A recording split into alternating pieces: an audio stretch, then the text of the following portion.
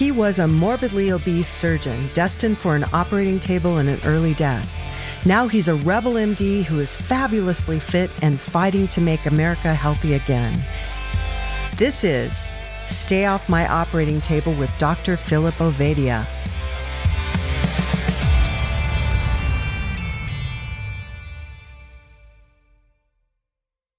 Welcome back to the Stay Off My Operating Table podcast. I'm your host, Jack Heald, here with the star of the show, Dr. Philip Ovadia. Welcome, Dr. O. How are you today? Good, Jack. Great to be back again. Well, today I'd like to talk about something that is near and dear to my heart, the USDA food pyramid. As I understand it, you have some insight into the way of eating that the United States Department of Agriculture recommends is best for Americans. Can we talk about that?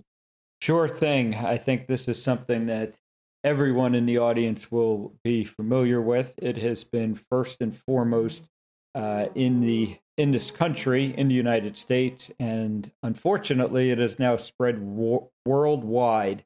And I think we have been influenced it now for over 30 years, and the results that have come out of it, I think, now speak for themselves. Well, let's talk about what those results are, and then, let's back up and talk about specifically what is the contents of the food pyramid, the food guide from the USDA. Sure. So I think, it's important. I think most people are going to recognize, the sort of original version of the USDA food pyramid, which was released in the early 1990s and persisted throughout the 2000s. And it's that very familiar picture of a pyramid. And at the base of that pyramid is a whole lot of bread and cereal and rice and pasta.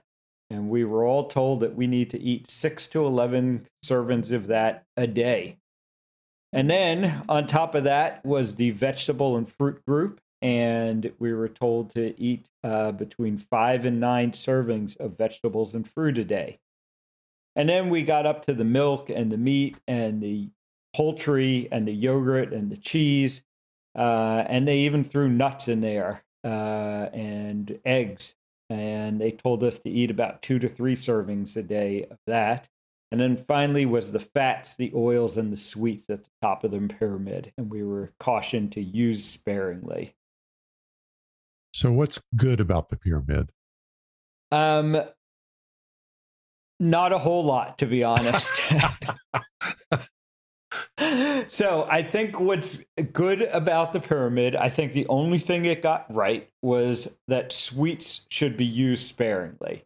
And I think most people, when they talk about nutrition and they think about what is healthy for us, the one thing that I think almost everyone agrees on is the less added sugar that you eat, the less sweets that you eat, the better for your health.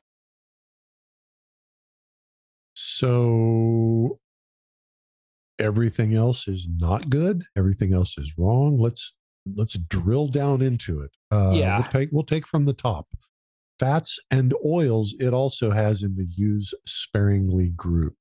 Right. True or false? Yes or no? And what should we believe about this? So I think the big error that was made here is lumping all of the fats and oils together, because I think there are clearly fats and oils that are healthy and probably don't need to be restricted. And then there are fats and oils that are very unhealthy and probably should be used sparingly. And So what are those? Yeah, so I think the fats and oils that are healthy for us are the natural animal fats. So those are things that are, either directly from the animal or produced by the animal. So that's your butter, that's your lard, that's your tallow, that's your duck fat. Those are probably the most common ones that people encounter. But, almost any fat from an animal really is going to be, humans have been consuming those fats for literally our entire existence as humans, millions of years. And there really is very little evidence to suggest that those fats are dangerous for us. Okay, I want to stop you there. There's very little evidence that those are dangerous for us. That's not my understanding. I guess I should reframe that and say there's very little good evidence that those things are dangerous for us. There has been a lot of evidence that has either been misinterpreted and or quite frankly falsified when we go through the history of how this pyramid came to be, that tried to implicate animal-based fats, specifically what are called saturated fats, and relate those to poor health outcomes. Falsified data, you said? Yes. So one of the early origins of the food pyramid was with a scientist by the name of Ancel Keys. And Ancel Keys did the famous 7-country study, it was called. This was in the 1950s, where he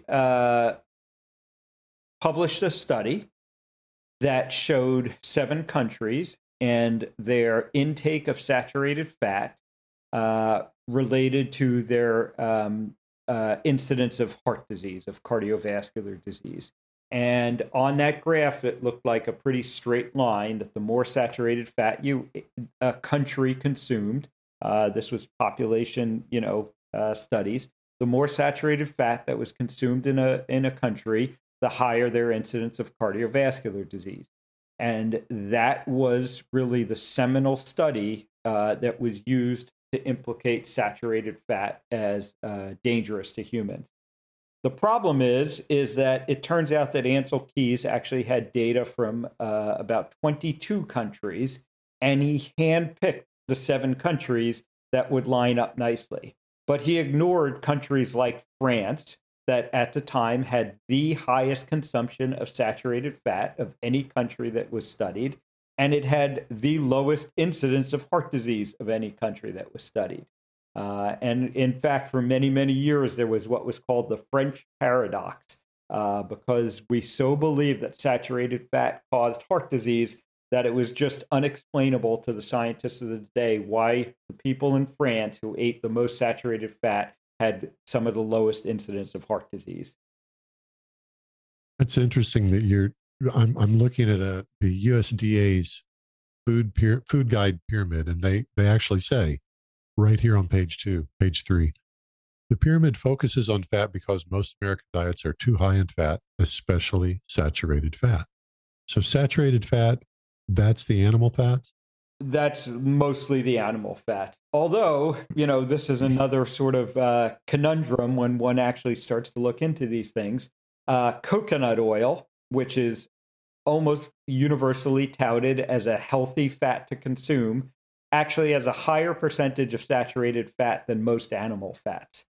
Coconut oil is 94% saturated fat, and as you know, almost, all these health authorities that, many of the people who tell you to avoid eating animal fats will be the same people who tell you coconut fat is a healthy fat to consume, and yet it is higher in saturated fat than most animal fats.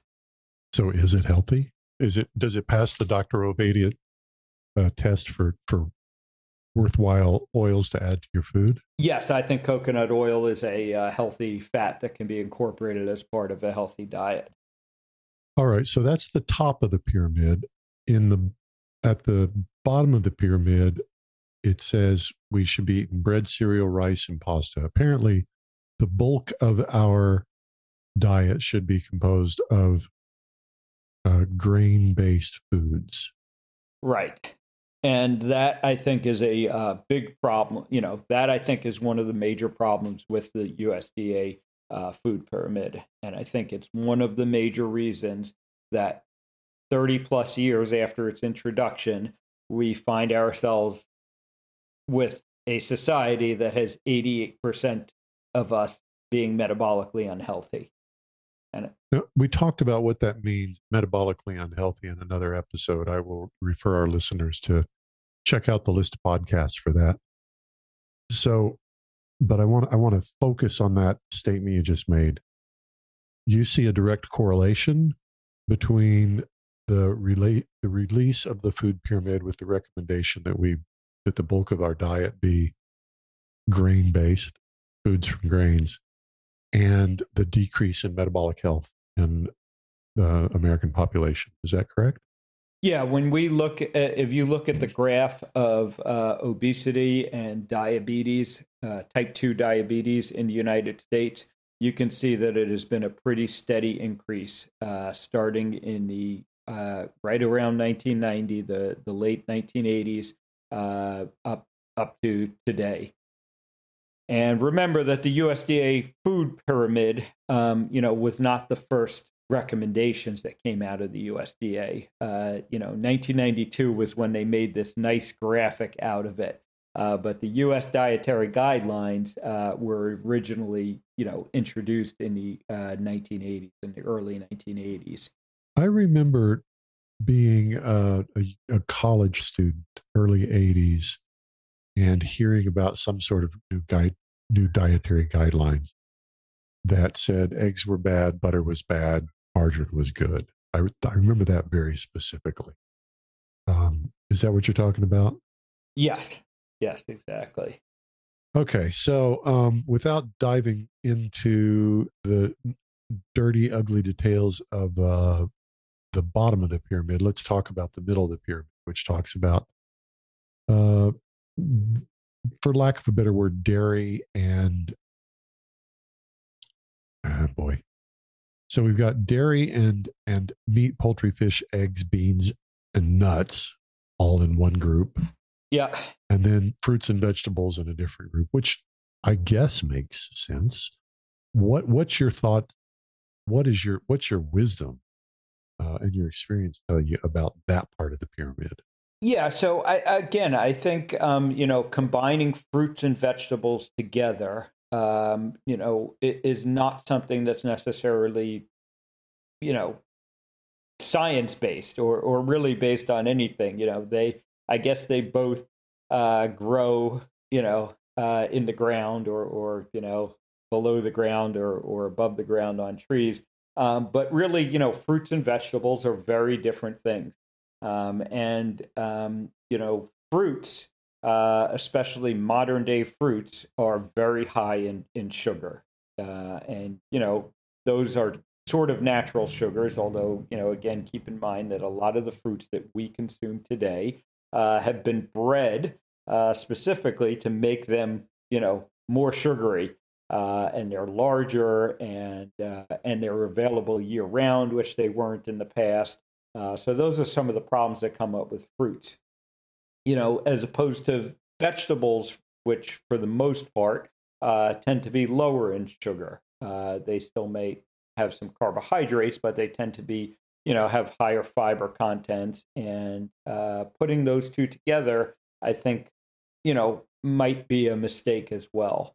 Because when you say that you need to eat 5 to 9 servings of these things, I think the balance between fruits and vegetables, can swing wildly, within those guidelines.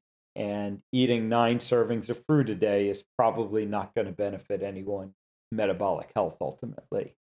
Well, you're being very circumspect in how you describe that. If I were sitting in your office and I said, "Hey, Doc, I eat, I follow the U.S. dietary guidelines for fruits every day. I'm eating an apple and a couple of cups of grapes and some strawberries and a couple of bananas." And what would you say? I would say you're eating too much sugar, is what I would say. And but I don't have sugar. I avoid soft drinks. I don't put sugar on my cereal. Yeah, and that's exactly the problem, is that people don't recognize that fruits are sugar. Bananas, for instance, are often put out there as a healthy food for diabetics specifically to consume. And the reality is that bananas are very high in sugars, and our body doesn't differentiate, the form that the sugar is coming in. it just ends up being sugar to our body. So I think eating that much fruit in a day for people is problematic. So how do we think about what's good for us and what's not good for us when it comes to vegetables and fruits? If you got a rule of a rule of thumb that you can recommend? Yeah, I mean, my general rule of thumb is that the high fiber vegetables, the green leafy vegetables, are best to consume, and the vegetables that are kind of lower in fiber and maybe higher in sugar, things like tomatoes and carrots, are not so good to consume. And then I think the fruits, for the most part, need to be taken in small, small quantities. And the more metabolically unhealthier you are, sorry, that I'll say that better, the less metabolically healthy that you are, the more cautious you need to be around all sugar-containing foods, and that includes fruits. So if I read between the lines there, what you're saying is that increased sugar in your diet contributes to metabolic ill health? Yes, and actually the way that I frame it to people is once you are metabolically unhealthy, your body can no longer properly process excess sugar in the diet. So, if you are one of the fortunate 12% of adults in the United States who are metabolically healthy and you're active and you have a good amount of muscle mass, then you don't need to be as concerned about your sugar intake. But so I want to. What's a good amount of muscle mass? I would say if your body, your body fat percentage is for men under about 18% or so, for women maybe under 24-25%, so that you're mostly muscle and you're active and you're using that muscle a lot, then you have a little bit more leeway in how much sugar is probably okay for you to consume. But again, the vast majority of people in the United States, the vast majority of people who come to me for help as a heart surgeon or as a metabolic health expert do not fall into that category. So I think if we're making guidelines that are supposed to help guide the majority of people in this country, which is what the USDA guidelines should be doing, we should not be telling them to eat so much sugar in the form of bread, cereal, rice, pasta, and fruit. Okay, when you said we shouldn't be eating so much sugar in the form of bread, cereal, rice, pasta, and fruits.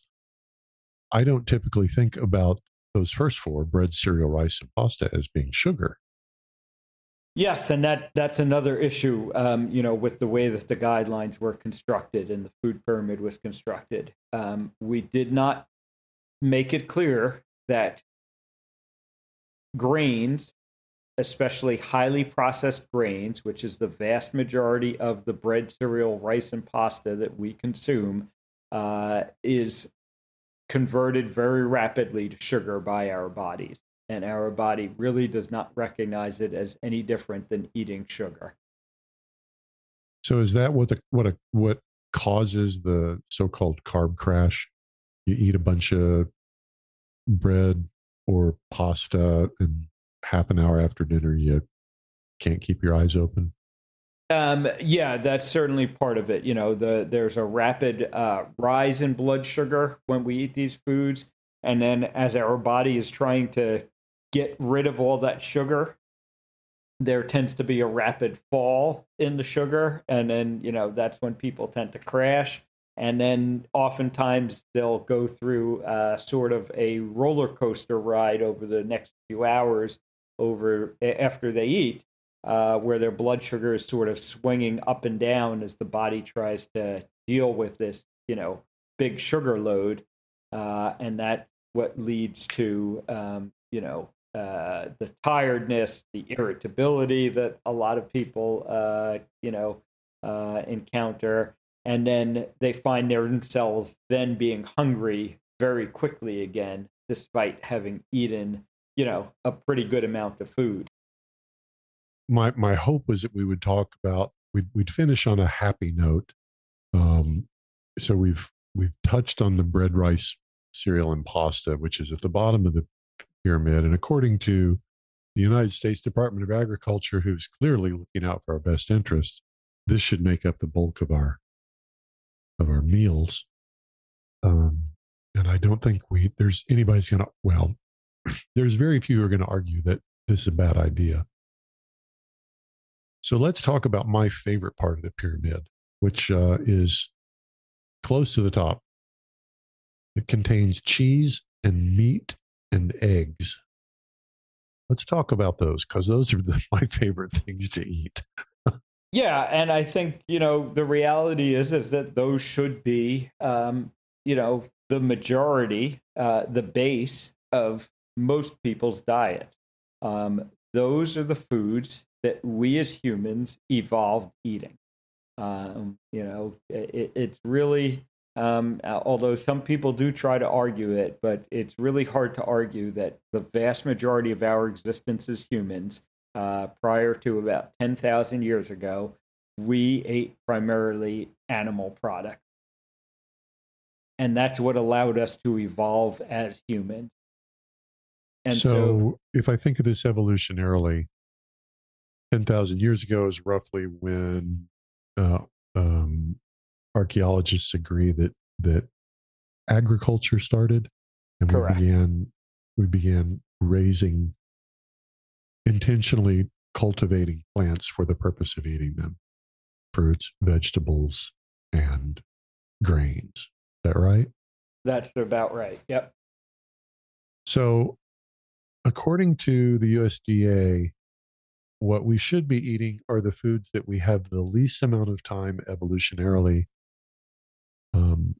invested in knowing how to process with our bodies. And the ones we should avoid are the ones we've spent, I guess, depending on how old you consider the human species, several hundred thousand to several million years processing.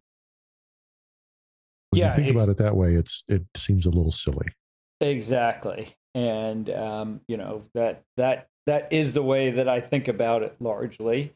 But even more so, again, I look at the kind of evidence that's in front of us, that we have now been making these recommendations for, 30 to 40 years, and our health has only continued to deteriorate. And the rate of that deterioration continues to accelerate, it seems. For those who aren't an old fart like me and can remember all this stuff, give us the data. You said our health is deteriorating. Yeah. What's changed? What was it like 40 years ago? I can tell you stories because I was there, but I don't have the data. What's changed? Yeah, I think the best way to look at this is, again, I like simple concepts. I like pictures.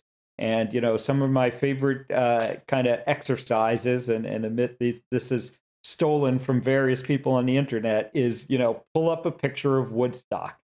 Pull up a picture of people waiting online for the original Star Wars movie. And when you look at those pictures, you do not see obese people.